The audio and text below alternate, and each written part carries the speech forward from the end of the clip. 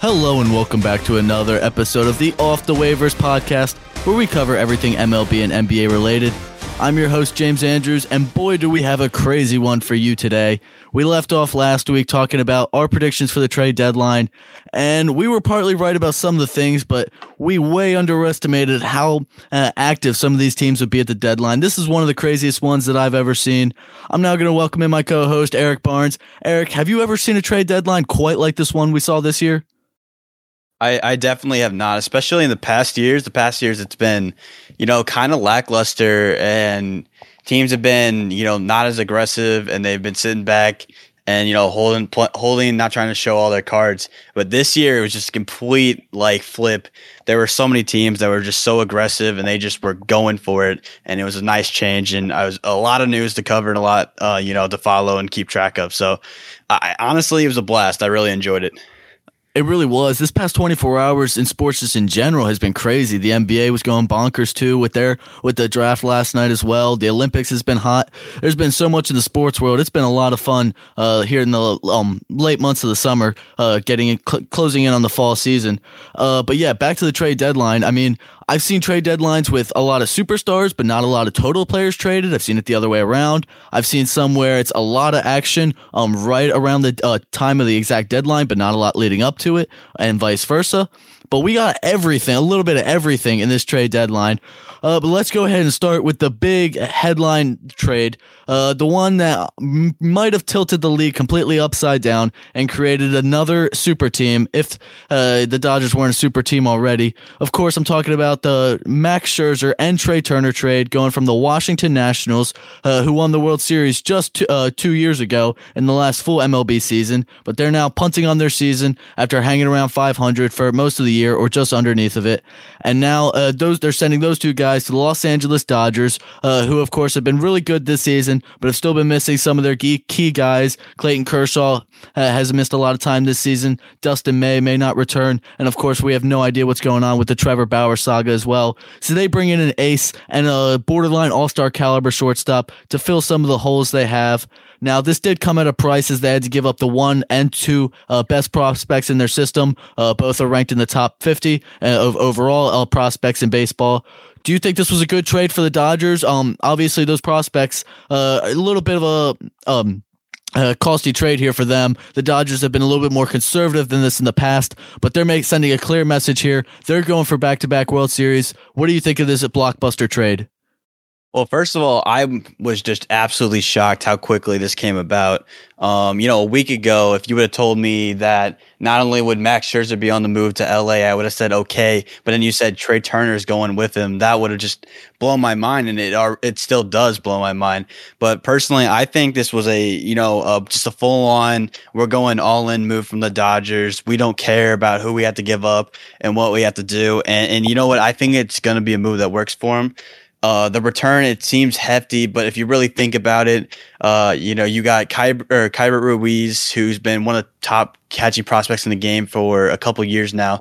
But with Will Smith on the roster, it's hard for them to see where he was going to end up playing. He was a guy that, that they probably were okay letting go. And then Josiah Gray, who I think has really great stuff, and he's been hurt most of this year, so it's not been able to, put it on show, but he is one of their top pitching prospects. But you're getting Max Scherzer back, and if he signs long-term there, I mean, I think it's completely worth it. They had a couple other mid-tier guys in their organization that went with them, but this trade, I think it's going to work wonders both sides. It's a little shocking. I think if you're the Nationals, you probably should have asked for more. At least you maybe could have gotten more. But I mean, in the short circumstances or short time that this came together, it really is mind blowing.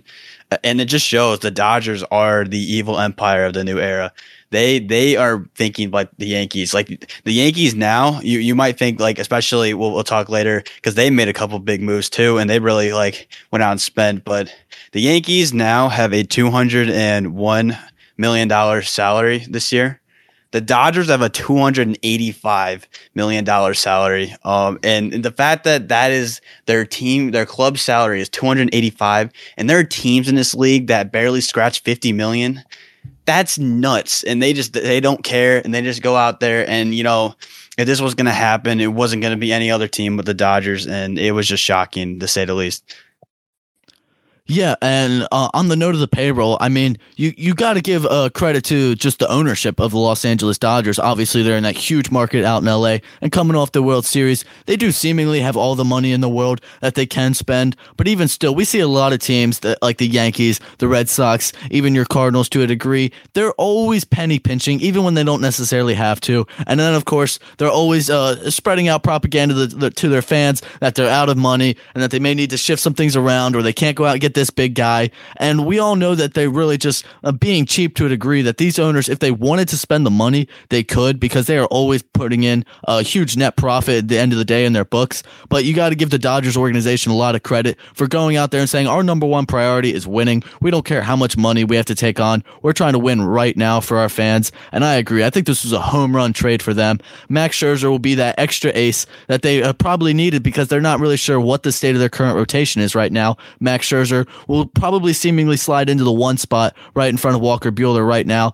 And this gives them a little bit more cushion with Clayton Kershaw coming back and what they want to do with some of their other pitchers. They also acquired Danny Duffy at the deadline from the Royals, but at this point, he might just be a bullpen piece as he's recovering from injury as well. And Trey Turner, Corey Seager is actually going to come back today for the Dodgers off the 60-day IL. So he's going to go back to his shortstop. And so now I guess it remains to see where Trey Turner's going to play. The most obvious fit seems to be second base, even though he hasn't done that at the major league level. He's a very good defensive shortstop, so there's no reason to think that with some time that he can't become a pretty good second baseman in a hurry. And of course, that'll give them probably the best infield in the major leagues with Max Muncy and Justin Turner in the corner infield spots. I think that too. Oh, sorry. I mean, on that what's called Trey Turner thing, they're so spoiled too that we're thinking about he's coming in, he's just like all-star level shortstop, and they're thinking maybe you could slot him at second base, but like, where do you actually play him? Because they have Gavin Lux, so I think has been playing a lot better this year as like they're one of their top prospects playing second base. Trey Turner, he's played a little bit of center field in the past, but obviously the Dodgers have incredible like outfielders. Like, it just shows that I don't even think the Dodgers needed Trey Turner. They just kind of went out and did it. It was just something that it makes no sense. Why? Like, they could have just gotten Scherzer easy, and they said, we don't care. We're the Dodgers. We'll get Trey Turner too. And it makes no sense. But like you said, if he plays second base and he can, figure it out fast, and Corey Seager gets back to the level he was in the postseason, coming back off this injury, there's no way you could ever say or argue that this isn't the best infield in the game. And, they probably, once again, have the most fearsome lineup in the game too, with all the guys in there, and then adding Trey Turner into that. It's incredible. Yeah, and then their bench too just runs so deep. They'll be able to bring like Chris Taylor, Albert Pujols, and of course will be coming off their bench. But then maybe like AJ Pollock might sit for a game. Cody Bellinger's really struggled to get it going. We may even see him on the bench some games. So it's like, even when you get into the later innings with them, they'll have just pinch hitters for days, no matter how they want to match it up. They'll continue to have fearsome hitters come off the bench and to just really set their lineup 1 through 9 for the entirety of games. And it'll really help them going deep into series if they have any other injuries. This team is just so loaded right now with front end talent and with depth all up and down their roster. I mean, you even forget that they have guys like Mookie Betts on their team, because even though Mookie Betts is a former MVP, he's just so overshadowed that he doesn't even get maybe the attention that he deserves. It's just, they are absolutely loaded right now. And I would say there's really no excuse for the Dodgers not to win the division at this point. As good as the Giants have been this season, and of course we'll get to them here in a couple of minutes, they're only 3 games back from the Giants right now, and they still have plenty of games left to go against each other this season. So those would be really exciting matchups to determine the division. That's if the Padres don't step in there as well, as they're only 5.5 games back in the NL West. So I think this was the strongest division in baseball, in my opinion, and I think most people would agree with that take. And I would take that one step further as to say all 3 of those teams in the division are probably the 3 best teams in baseball. If not, certainly all 3 of them are in the top 5, and they just only got that much stronger. I mean, you have to say that the NL West is the clear winners of this deadline because now going down the stretch of all the teams as aggressive as they were and, all making moves to just completely build up their roster even more. It's going to be playoff games down the stretch, and it's going to be incredible to watch these incredible rosters that have been structured now. And like you said, I totally agree. I think that they are, if they're not, the three best, they are three of the top five best teams in baseball, for sure. Now roster and record wise. And I think that it's going to be just fun baseball down the stretch watching the NL West. And I think a lot of those fans are really going to see some intense baseball, and they're going to be, enjoyable to follow. Yeah, and for the Nationals, I think they got a pretty good haul here. I agree. I think they maybe could have gotten a little bit more just because they did bundle both those players, but it was going to be tough for them to get a huge haul for both of them either way. Scherzer is an aging pitcher, and he's going into the final year of his contract, and Trey Turner has one more year left on his deal. So I feel like they came out pretty decent in this, and those prospects are also major league ready too, which I think is a huge thing to note because they still have some talent on their roster like Juan Soto, and so I think they'll be able to compete for probably the rest of the season. I don't think they're just going to bottom out and tank to close the year. They may even still close into being close to 500 at the end of the year, but then next season too, it keeps their window open to compete going forward. They'll have some more cap space to play with going into the offseason. Maybe they sign another free agent. Maybe they bring Max Scherzer back. Who knows? But then just to play devil's advocate for the Dodgers, it is very important that they go and make a run for this division now because worst case scenario, they went out and traded all those guys to bring in Max Scherzer to have him pitch game one of the wild card game. And then ultimately they could easily lose that game to the Padres, and boom, their season is done just like that. And that was a wasted trade of assets there. So it is going to be extremely fun to watch those three NL West teams battle it out to close the year. And then the wild card game is just going to be a blast, whichever two teams miss out on winning that division. Yeah, I mean, for sure. And on the Nationals point, I think they are still set up to maybe compete towards the future, but they definitely threw it in. They moved a bunch of their guys. They had a whole fire sale similarly to what the Cubs did, only not as impactful because it wasn't huge core guys. But I mean, for the most part, it was. They got rid of the flip-flop at the beginning of the year when they were trying to buy and, go all in again. But they decided, the only person safe on this roster was Soto. But I like what they did. They moved Hand, they moved Scherzer, they moved John Lester, and got some pieces back. So I like what the Nationals are doing. I think they have a clear direction, and I don't think it's a complete throw in the towel. I think they most of the guys that got back are MLB ready, and they're going to be back in the future. But I think they saw what the writing on the wall was. They saw what was happening out west, and they made a good judgment call, especially in a tight division where they might have still had a chance. But I think this is a smart move for them. Yeah. And then also the only other team, or not, I wouldn't say the only other team, but the next team that was closest to offering them a package of what the Dodgers did was the Padres. So for the Dodgers' perspective, you almost had to go out and add the sweeteners to the deal that put them over the edge, because it's one thing to not get that ace that you kind of need, but then to have them go to your rival who you could end up playing in the wild card game or meaningful games down the stretch of the regular season. It would have been really bad. It would have been a bad look for them if the Padres were able to load up on those guys. So good for the Dodgers to get them. But then moving on here to the Giants, they were also one of the big winners here at the deadline, adding one of the top bats, that is Kris Bryant, in response to the move the Dodgers made the night beforehand. Kris Bryant, of course, is having not a bit of a redemption season after having a kind of a down 2020, and he's just been playing phenomenal, making the All-Star game this year, having an OPS just under 900, but he's also provides so much versatility. He's played all over the diamond this year, as we mentioned beforehand. Third base, center field, left field, first base. He'd probably catch and pitch for you if you really needed to. He said he's having fun like a kid again, and I think that's going to be so important because I think that's a great fit for the Giants, who might not necessarily play him at third base every night because they love versatility and moving guys around as well. How big of an impact do you think Kris Bryant's going to make on the Giants? I think you touched on it right at the end there.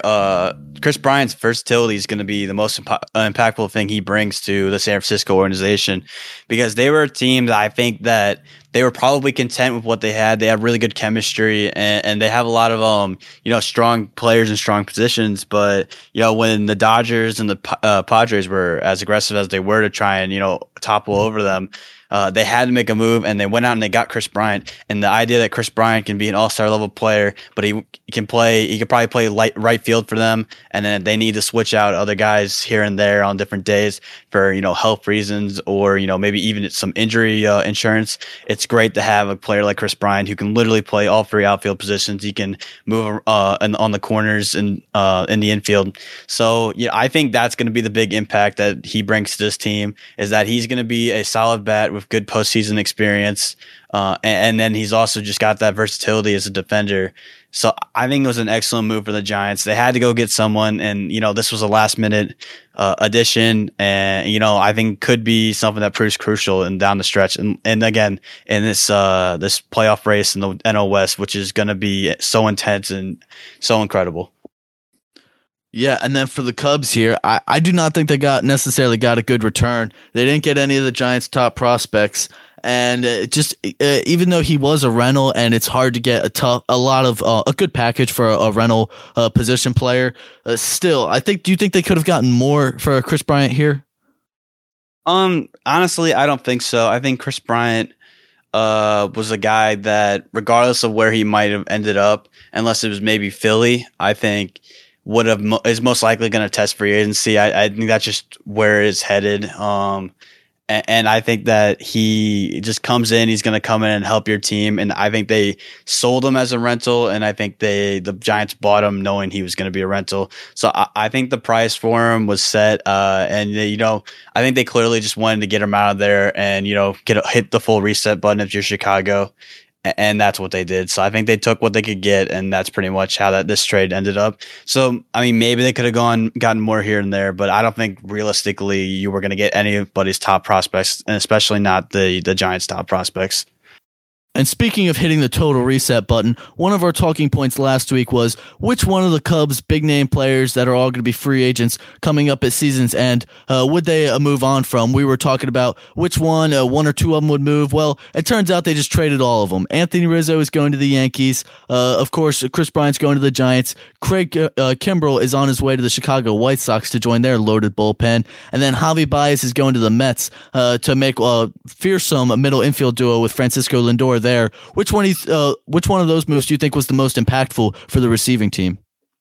I think if you had to pick one, it's got to be Kimbrell to the White Sox, because Kimbrell coming into the White Sox, I think, will probably put them as the best bullpen in baseball. And they have a dynamic duo. Liam Hendriks was already probably up there for the best closer in baseball. And then they bring in another guy who's probably the best closer in baseball. And now that's you're what's called the guys you're going to have to face in the 8th and 9th inning, and they don't even know. They're both so good, they don't even know which one's going to end up doing it. I think that, and then on top of the other moves that they made another move with the White Sox to get Tepera, who's been a really solid middle reliever. And with the guys that are already in the bullpen for the White Sox, I think adding Craig Kimbrell really add that stability. And, I think it's going to be massive for them. Do you have a favorite, or do you think that was probably the best move for them as well? Yeah, I mean, I agree with that Kimbrell move. Adding him with Liam Hendriks, I think, does give him the best 1-2 punch in baseball, because, as you said, they are the two best in baseball. So now they're both going to be on the same team, and I think this is huge for the White Sox here, because we know they can hit. They've got a great lineup made up of young players, and I think they've got just enough starting pitching to carry them to this bullpen, and that's going to be absolutely lights out. And we know that's what you really need deep in October. So I think the White Sox were definitely one of the biggest winners there from that perspective, because we know Craig Kimbrell was probably the biggest name on the market. It was either him or Max Scherzer, but as good as Max Scherzer is, I think Craig Kimbrell is the more effective player here, because you need those dominant late inning relievers, and he's one of the few that are out there that are going to be consistently great.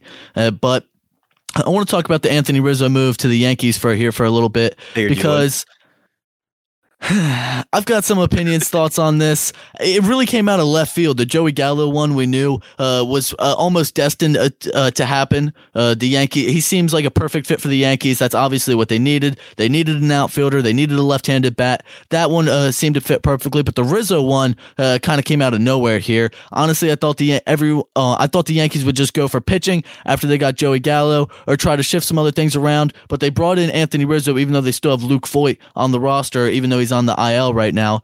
But Anthony Rizzo kind of provides more of what the Yankees need because he's not an all or nothing guy. He's someone who's very good at the plate. He has got a great eye. He's not going to go around chasing pitches. He's going to put together good at bats. And when he's on, he can still be a great middle of the order bat. He has had a little bit of a disappointing season. He hasn't been quite up to the levels that we normally see Anthony Rizzo at as one of the better sluggers and on-base guys in baseball. But I still think it's a pretty decent move for the Yankees, although they did give up kind of a lot, giving up their number 9 and 12 prospects to the Cubs. Honestly, I think it was a better haul than what they got for Chris Bryant, who's obviously been playing much better. So even though the Cubs didn't get a top 100 prospect out of the Yankees, they still got 2 of their top prospects. So I think overall that was a good move for both teams.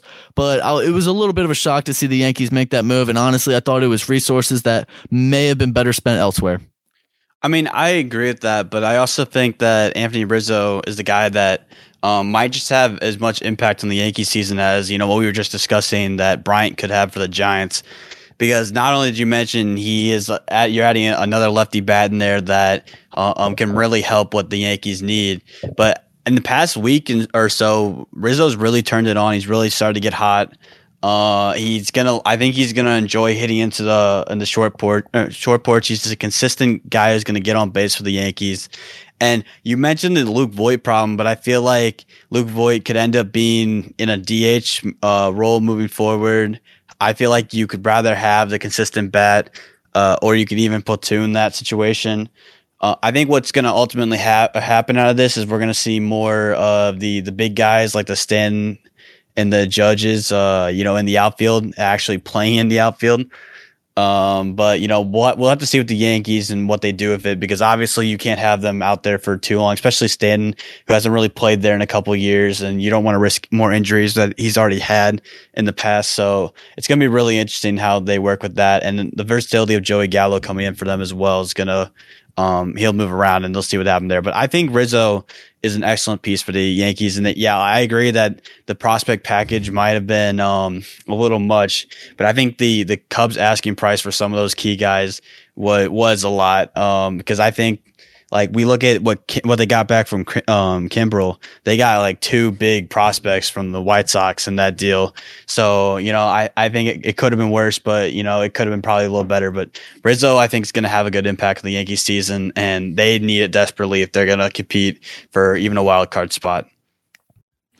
Yeah, and that's my biggest concern with the Yankees is they are going for a wild card spot here, and that's one of the things that I can't seem to quite understand is the past several years they kind of balked on making a big move like this, and then now coming into this season we're barely over 500, 3rd place in the division, we're several games down from the Red Sox and Rays, and we can never string together any consistent stretches, and that's when they go out and make the big moves. I'm afraid it's just going to be wasted here as Anthony Rizzo is a free agent at season's end. Of course, they did go out and get Joey Gallo, who will have another year left after this with the Yankees. So overall, I thought that was a much better move than the Anthony Rizzo one was. But then shifting up here to the last Cub player that we didn't talk about was Javi Baez, of course, with the Mets. A lot of people are very excited about that deal. They're going to have the flashiest middle infield duo, to say the least, without a doubt. But do you think that it was actually a good fit to put those 2 together? So fit, I'm not entirely sure, because we know what Javi Baez inconsistencies are as a hitter in his career. But I mean, defensively, if you throw him at second base and Lindor, when he comes back healthy at shortstop, like, you're gonna have a surefire top tier middle infield, and it's gonna provide some excellent moments. Those guys, I think, as like personalities and coming in the same locker room and clubhouse, they're gonna be really enjoyable to have, and they might even be a little infectious and contagious for the rest of the team. So I think that's where the impact could be. And then I think that Javi Baez, we've seen what he does on a big stage in Chicago. He's just going to come to the Big Apple, and those massive home runs that he hits and those like crazy moments like he had last week with Amir Garrett, I think those might get a little more intense, or what's called, they might get a little more intensified, or, exclamatory if, the Mets are actually in this playoff race like they have been. But I don't know. I think out of the four moves, or like the four big moves that the Cubs made, I think this is probably the least, I wouldn't say reasonable. I would say the one I like the least. I think that, Baez is a guy where it's going to be hard to figure out what he does or what he is as a player who's going to help you in the postseason, but he does have the experience. And he will, I think, do something for the Mets, regardless if it's on the field or if it's in the clubhouse. But he'll bring a good impact that'll help push the Mets into the playoffs if they can make it there. But it's a tough race, and I personally like the other moves the Cubs made over this one.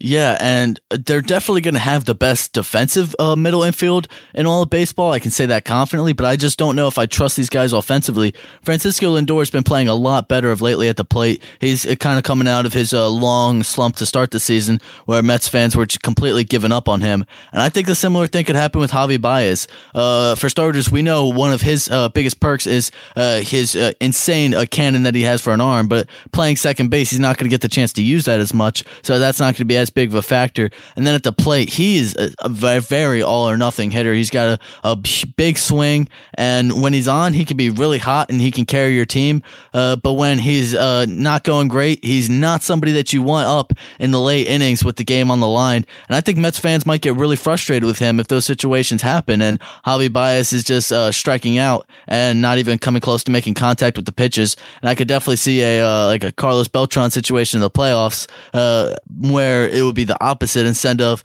Javi Baez taking a pitch, I could see him just chasing pitches in a huge at bat, and then Mets fans just completely giving up on him. And obviously now he's playing on the big stage here in New York. It's going to be a little bit different than Chicago, even though he was on the big stage with them at times. So it's going to be interesting to see how that move plays out. But I'm not sold on the Mets finishing out the season strong here, winning their division. They're a very good team, but I just don't know if if they're capable of making a run in the playoffs, if they even do win their division. And currently, Jacob deGrom suffered another setback to his pitching arm. So if Jacob deGrom isn't 100%, then this Mets team has no chance of going anywhere.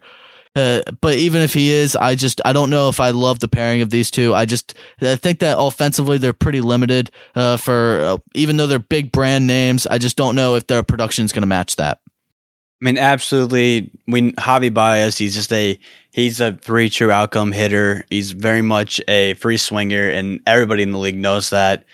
He connects with the ball. It's going to go a long way, but it depends if he's going to be consistent enough to do that. And that's just simply how it is, and that's what I think the Mets know they're getting. But I mean, I don't know. Again, I don't know how great of a move this is too, because I also don't think that it's a lock that Javi Baez then re-signs with them as well, or if they even want to keep him around. I would imagine they would, but I think like Javi Baez is a guy who will very much test free agency and could like the idea of even what's called going down to Miami, or maybe seeing what some of the West Coast teams are looking at, or even maybe going back to Chicago. I think he said that, if the opportunity came up, he would love to go back to Chicago already. And he's only been a Met for like 10 minutes. So I think that, anything's possible with them. So I don't know. It seems like a move that was just made to, hopefully spark something in the clubhouse. But again, I agree with you. I don't know exactly what he's going to do offensively to boost his team, and we know the Mets need hitting more than anything. They need Pete Alonso's coming on a little bit more since the break, but they need offense if they're going to compete and stay in that hunt for the division. Yeah, it just seemed like a very Mets-esque move, going out and getting the flashiest player that they possibly could. And different player that they maybe could have gotten, but the Padres snagged up earlier in the week before a lot of the moves started going down, was a player who plays that same position, all-star starter Adam Frazier. It was traded from the Pirates to the Padres, a guy who has a little bit more, a couple years left of control. We weren't necessarily sure if the Pirates would pull the trigger and trade him now, but the Padres gave him an offer that apparently they couldn't refuse, and so that's what they did. They moved him. He already has had immediate impact with the Padres. Do you think this was a good fit for them? I mean, absolutely. This trade, it feels like it happened a long time ago with all the stuff that's happened in the past day or the past 24 hours. But as you said, he's already come in and he's done wonders in the short time he's been with San Diego. I think it was an excellent trade. What they did, they didn't give up crazy prospects in the process. And Adam Frazier is going to come in, be a great utility guy, and he's going to stay hot as the hitter that he is. We both talked about him when we discussed it on the preview podcast last week, that we're not so sure what he projects to be for the future, but he's a guy who's under control in a safe Padres lineup with all the guys around him, and his job is just to get on base. I really like him in this role, and he helps them defensively as well. He allows them, I think, to get Eric Hosmer a little bit out of their lineup, and they were shopping him, but obviously they couldn't move on from him. But I think he just adds another layer to the lineup and adds more people to get on base for the big hitters like Tatis and Machado.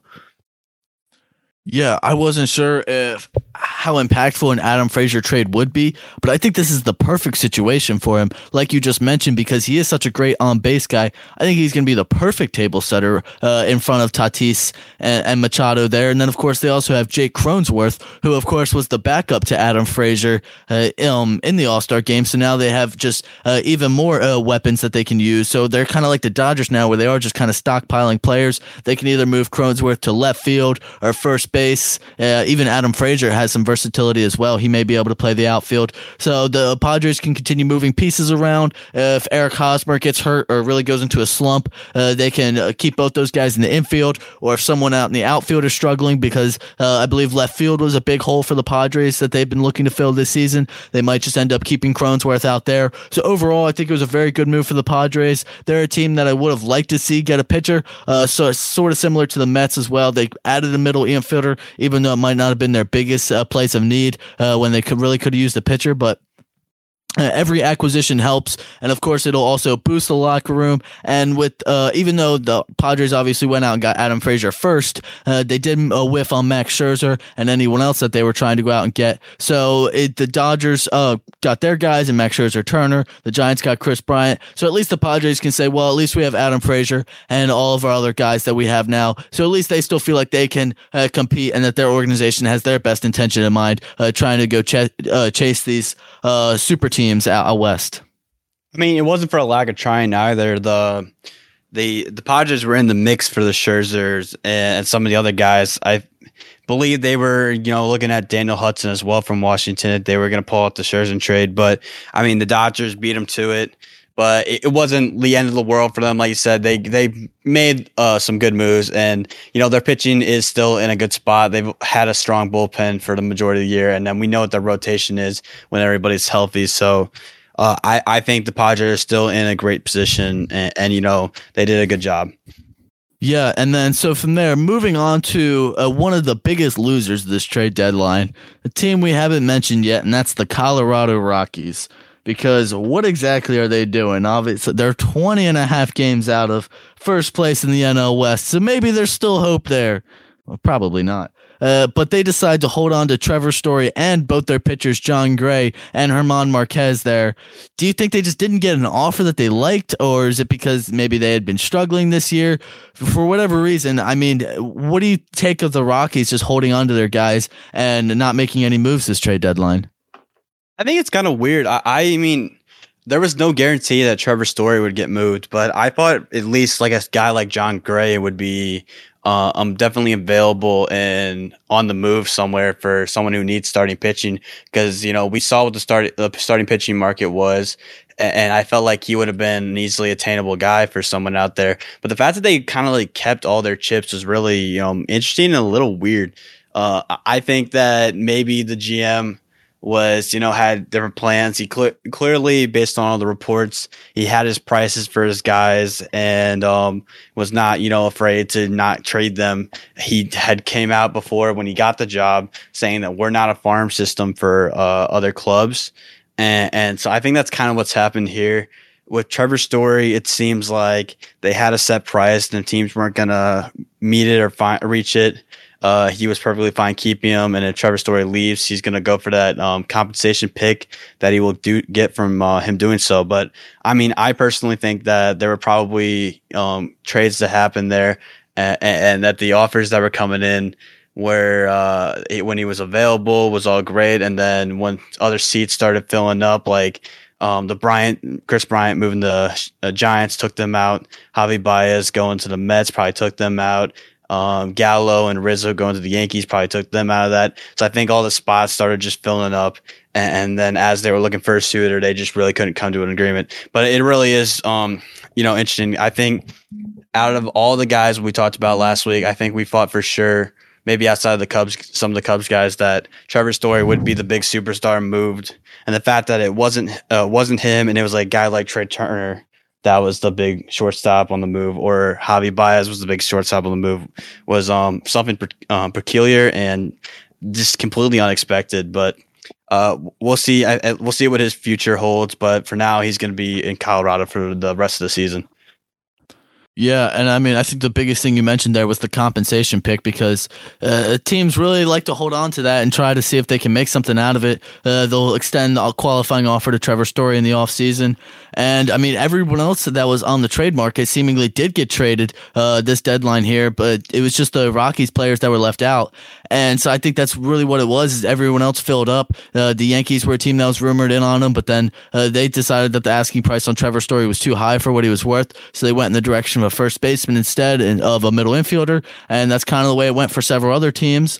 But yeah, I mean, the biggest puzzling piece was just, how do you not move Jon Gray at this point? And I think that's just a major L for the franchise, because I think you absolutely, because he's not a guy who's going to be worth the qualifying offer. So I think since he's going into his free agent year, you absolutely have to get anything that you can for him in return. Yeah, he's not worth anything to you pitching right now because they are so far back in the standings. I just can't seem to understand why they would hold on to him. Yeah, I mean, I think that the Rockies are definitely in still a transition period. After the Arenado trade, there's a lot of backlash and stuff going on there, where I think the new GM's probably a little pressured into not, forcing a trade or not getting rid of all the big organizational guys. But even said, like you said, I think not moving Jon Gray is probably just a bad choice in general, and I think probably they should have reevaluate what they were thinking or how they're valuing some of these guys, because I think there's definitely a team that was in on Jon Gray, or that could have been looking for him out there, that would have been willing to give him a decent prospect or two, but they seem to hold out, and they're just going to have the same poor team that they have for the rest of the year. But this GM, he seems to be a guy who really wants to build for the draft, so maybe it's not the end of the world for him. Yeah, and speaking of front offices that were taking a vacation this past week, you want to talk about the St. Louis Cardinals, because they were a team that's teetering right around the middle of 500. They could have went either way with this one. They could have bought and tried to make a late season push for the division or the wild card, or they could have sold on some of their guys and tried to get a little bit of a prospects and resources going forward for the future. But they didn't really do much of anything. What were your thoughts on the Cardinals? Disappointing. It seemed like, as a Cardinals fan, it seemed like, you were watching all week, everybody having fun with the MLB trade deadline. We're looking at Yankees fans going nuts that they got Gallo, they got Rizzo. Everybody's all over here. And as a Cardinals fans, it feels like we're just sitting on the sidelines watching everybody else have fun. They made a couple moves today. They brought in a couple starting pitchers that are just going to be rentals, that are going to be inning eaters, and John Lester and Jay Happ. Both of the guys were pretty cheap, as they moved Lane Thomas and John Gant, and then a minor league pitcher.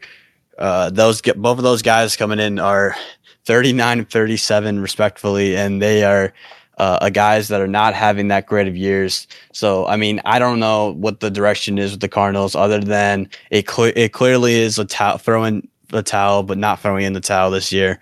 There was a lot of quotes where the general manager, Mozeliak, he said that when they came in this morning, they really thought they were going to get someone, and I'm assuming that someone was probably Trevor Story, but it clearly didn't work out, and from there they kind of just brought in a couple of guys to patch things up. But I think the Cardinals are looking towards the future, and they definitely just didn't want to get rid of any of their top 5 prospects, and maybe even a little bit more from there too. But I don't know what they were doing. I think this season the Cardinals were definitely in it. They were playing well at the beginning of the year, but injuries and lack of pitching depth is what killed them. And they kind of sat on the sidelines, like I said, and they didn't really do anything about it until we got here, and they still really didn't do anything about it. So the Cardinals are really frustrated, and I think they are one of the losers of this deadline as well, because they could have done more, and now it's going to be just another rest of what we've seen the rest of the way. And I think the Brewers are probably by far the casual coast to the division title in the Central. Yeah, and then shifting course here to the National League East. It's a division that I've kind of been paying a little bit close eye on because no team has gone out there and taken control of it. As I mentioned before, the Mets are 3.5 games up on the Phillies and 4 games up on the Braves for that division. We talked about which teams would try to go buy, which teams would try to go sell. Well, the Marlins and the Nationals punted. We talked about the Nationals, obviously, and for the Marlins, they traded Starling Marte to the A's, so that kind of signaled them throwing in the towel for this season after they made the playoffs surprisingly last year. They still have a really young core, so they'll look for next year to try to compete again. Same thing with the Nationals. But the Phillies and the Braves, it's a bit of a different story for them. The Phillies are brought in 2 pitchers that I think is a very impactful move. They went out and got Kyle Gibson and Ian Kennedy from the Rangers. Do you think this puts the Phillies in position to maybe make a sneaky run to the playoffs and win this division, or do you think they're still a team that's going to hover around 500? I don't think this is going to put the Phillies in the position to win the division. But I mean, we've been talking about it all year. I don't know. The NL East is up for grabs, and none of the teams are overwhelmingly that great, or a team where I say like these are by far the favorites. I think we have like the NL West is going to have both wild cards. Whoever's going to make the playoffs out of the East has got to be the division winner, and there certainly is a path for them. But I mean, to be honest with you, these Rangers pitchers that they brought in, Kyle Gibson, since the All-Star break, has been actually atrocious. Like, he's been hovering around, like, I think maybe close to an 8 ERA in his couple starts since the break, after having a tremendous first half. So, maybe there's signs of flash of the pan, hot first half, but we'll see what happens in the new change of scenery. And then Ian Kennedy, I think, is probably going to be more impactful. I think he'll help the bullpen help, because God knows the Phillies need bullpen help. They always do, and that trend did not stop this year. So maybe he'll help the back end of the bullpen. I don't think the Phillies are the team to watch. I think the team to watch is the Atlanta Braves. They were really sneaky buyers today.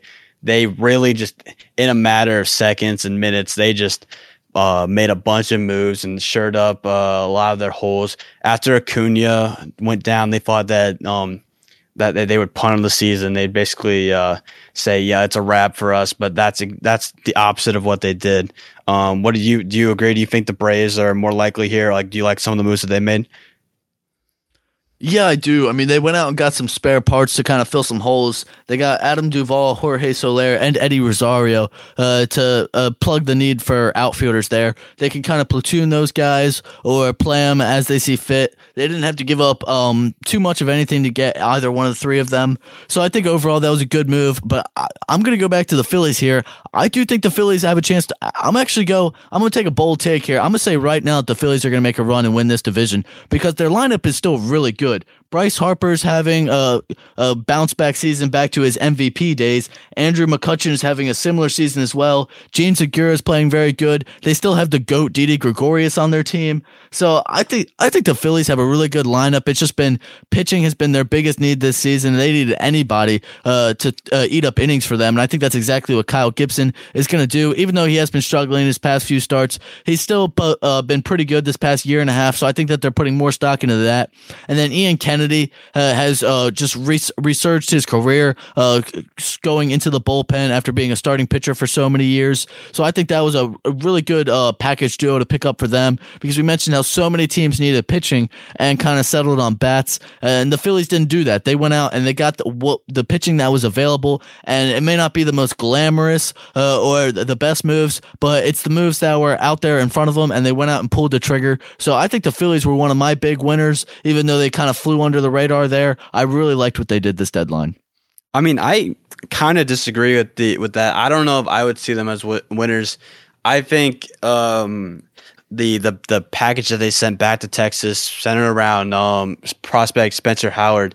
Despite him, what he's been able to do since, trying to make the transition to the MLB, he has not been that great. But I really like his stuff, and I think that, getting rid of him, if you're Phillies, you're the Phillies organization, to bring in Kyle Gibson, I don't know if necessarily that was the right choice to make. So they're kind of a borderline team. I'm kind of in a sit and wait and see with them. I don't know if I'm as optimistic as I've previously stated as you are. Well, I guess that's the fun part, is we will remain to be seen who's right on this one.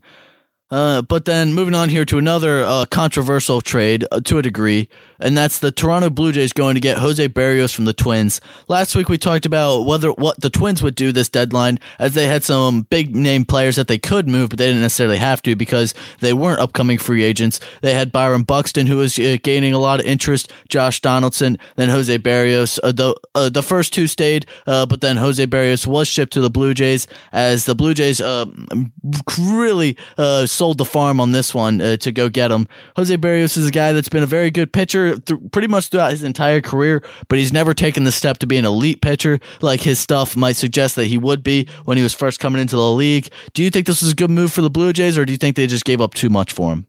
So I think that, it's a bit of give and take. I'm in the camp that they gave up too much. I think that Austin Martin and Simeon Woods Richardson, being two of the Blue Jays' top prospect, we know how good, their system is. I think it's a little early to be moving someone, especially of Austin Martin's caliber, like a guy they drafted last year, top 5 in the draft. He was considered the best hitter in that draft, in the first round, especially. So I think that, they might come back to regret that. But I mean, the Twins' asking price for Berrios was definitely very high, and seeing what has actually transpired to get him into Toronto, I think that probably had a couple of other teams backed away from. But I think that ultimately we'll see what happens with Berrios, because like you said, he's a guy who's been a consistently good pitcher at the major league level, but has never just taken that next step to be an elite pitcher that many people think he could be. And with the years of control left, what he can do for the Blue Jays, it seems like they are kind of pushing the win now mode, but they're also in that area with the Yankees. And as you mentioned before, it's like, do you really want to put up a lot of your future just to fight for the wild card in this season? And what if they don't make the wild card, it's going to look pretty bad. And that's where I kind of sit with them. But I mean, I still like this Toronto team a lot. I just think this was a bit much just for one starting pitcher. Yeah, I agree with that. I'm kind of split on this trade, because are going to have Berrios for the remainder of this season and the next season. So it doesn't necessarily have to be this year. It could be next year, but they have such a young core that their window is open for the next several years at least. But then making a move like this is kind of how teams can go wrong and slowly start to close that window, because now they're not going to have those two guys coming up to help them later on when Vlad Guerrero, Bo Bichette, and those guys start to get a little older and start to hit their peaks. So I feel like they're kind of I don't know if I really love the fit here, but I do like the Blue Jays going out and being proactive and getting that arm, because they were so desperate for pitching, and it's going to help them a lot. They still are 51-48 with a plus 97 run differential. That's one of the better run differentials in all the major leagues, but the problem is they're still in 4th place. So is it really worth it if you can't even get a wild card spot? And then it's not like anything is going to change with this division. I mean, the Orioles are going to Oriole. We know what they're going to do next year. They'll be in last place, and that's not That's not quite a bold take there. But the Red Sox, the Rays, and the Yankees are still all going to be really good next season. So even though the Blue Jays still have a very good team on paper, a very good young lineup, and obviously they're going to compete in this division for years to come, but I don't know if they're necessarily close to overtaking this division in the next year or two. So that from that standpoint, I kind of question the Jose Barrios trade. I feel like a trade for a pitcher with more team control would have made more sense, but the problem was that dude just didn't exist this year because everyone was seemingly rentals are good for just one more year after that. So this was kind of like with the Phillies. This was what was in front of them. They went out and pulled the trigger. I just think they paid too much. I think this is kind of a deal that I think where if Barrios was in a situation similar to Armand Marquez, who we talked about last week on the Rockies, where he's got a couple more years of control than Barrios, where he's definitely out there available and teams wanted to pull him away. But the Rockies don't want to get rid of him because of that control. If that was the case, then this would have made more sense. But like the fact that you're trading the farm on a team that is on the cusp of getting to that next level, but is still in a very difficult division and is really like barely scratching to get to the wild card. It seems a bit much and a bit extreme and a bit, over anxious and aggressive. I mean, but that's what the whole Toronto organization has been the past, couple of years. They've been really aggressive to get the guys that they like and who they want. So we'll see what happens. But I mean, I ultimately think that this will backfire on them, especially if Barrios continues to be the decent pitcher and not elite pitcher that we think he can get to that, if he can get to that next level. Because, I don't know if he can. He definitely has the stuff to do it, but it doesn't seem like it all clicks for him, especially in that Twins organization. But maybe coming into the change of scenery could change things for him. Maybe that's what they're thinking, but I'm right there with you. I think this was an interesting move and not a great one based on the return. Yeah. And just to wrap this up real quick, who's the biggest winner that you have from the trade deadline, whether it's a player or a team? I would say the biggest winner I think it's got to be the White Sox. I think the White Sox bullpen, as we mentioned before, that is just so elite now, and it's going to be something that they're going to depend on the entire way and the rest of the run. So I think that move, bringing in Kimbrel and then also Tepera to match up with what they already have, I think that's going to be the biggest difference. I think the easy answer could have been Trey Turner and Max Scherzer for the Dodgers, but I really like that bullpen move for the White Sox, and I think that they are in really good shape to be one of the top contenders in the American League and in the whole World Series run or World Series championship odds. So I'm going to go with that. I'm going to say the biggest winner is the White Sox bullpen. Yeah, I'm going to take the easy answer here, and I'm going to go with the Evil Empire, the team that has to buy their rings. Of course, the Los Angeles Dodgers is the team I'm talking about. Who else did you think I'd be talking about? This is a move that they had to go out and make. They had to keep pace with the other teams in their division. We know how good Max Scherzer and Trey Turner is. I'm not going to beat a dead horse here with that. I just feel like that was easily the biggest move of the trade deadline, and as if the Dodgers weren't the favorites before, I think they are just now the clear-cut favorites in the National League and probably in all of baseball. And then on that note, actually, I'm going to read to you the World Series favorites as documented in Vegas right now for betting odds.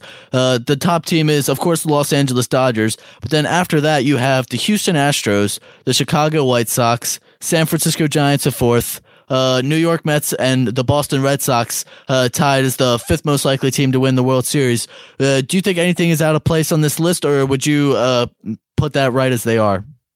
I think that's pretty good. You would think that the Padres would be up there, but based on the division they're playing and the fact that they seem like they're going to be the team in the wild card really fighting for it, I think that it makes a lot more sense. I'm fine with the teams on here. These teams, I don't know about the Mets. The Mets is a little questionable that high, but the other five teams you named have been the best five teams in baseball all year round, and I think they deserve to be there, especially after the acquisitions they've all made during the deadline to really shore themselves up.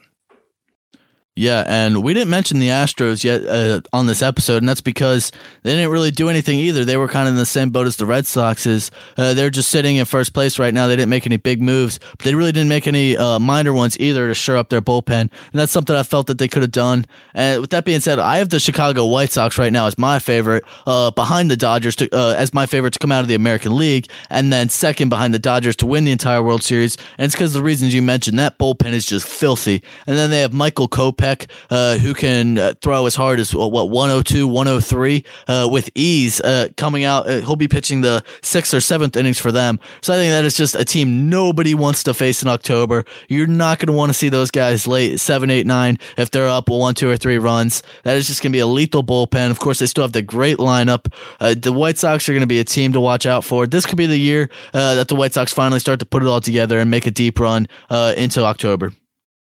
And that's going to just about do it for us today as we're all out of time here. I want to give one quick shout out here as we're closing out the show to the Detroit Tigers, making history on Wednesday night.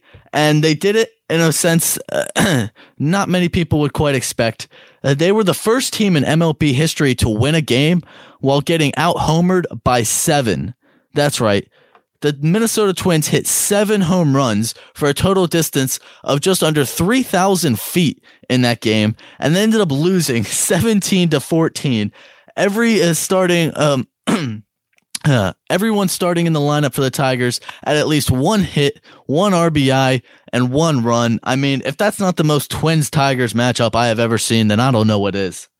That game, I'm glad you brought it up because I actually had that game on while I was doing something else, and it just seemed every time I looked up, the score was a few more like given the other way, and the end at 17-14 is just an insane game, and especially when it's the 2 bottom teams in the division. They aren't playing for anything, just for pride, and it was a blast. I really enjoyed that game. So, the Tigers, they make history, not really for the best reasons, but I mean, you got to win how you're going to win. And, just because you had a bunch of home runs doesn't mean you're going to, guarantee a win, especially when you got Eric Haas and the bad man Akil Baddoo on the other side.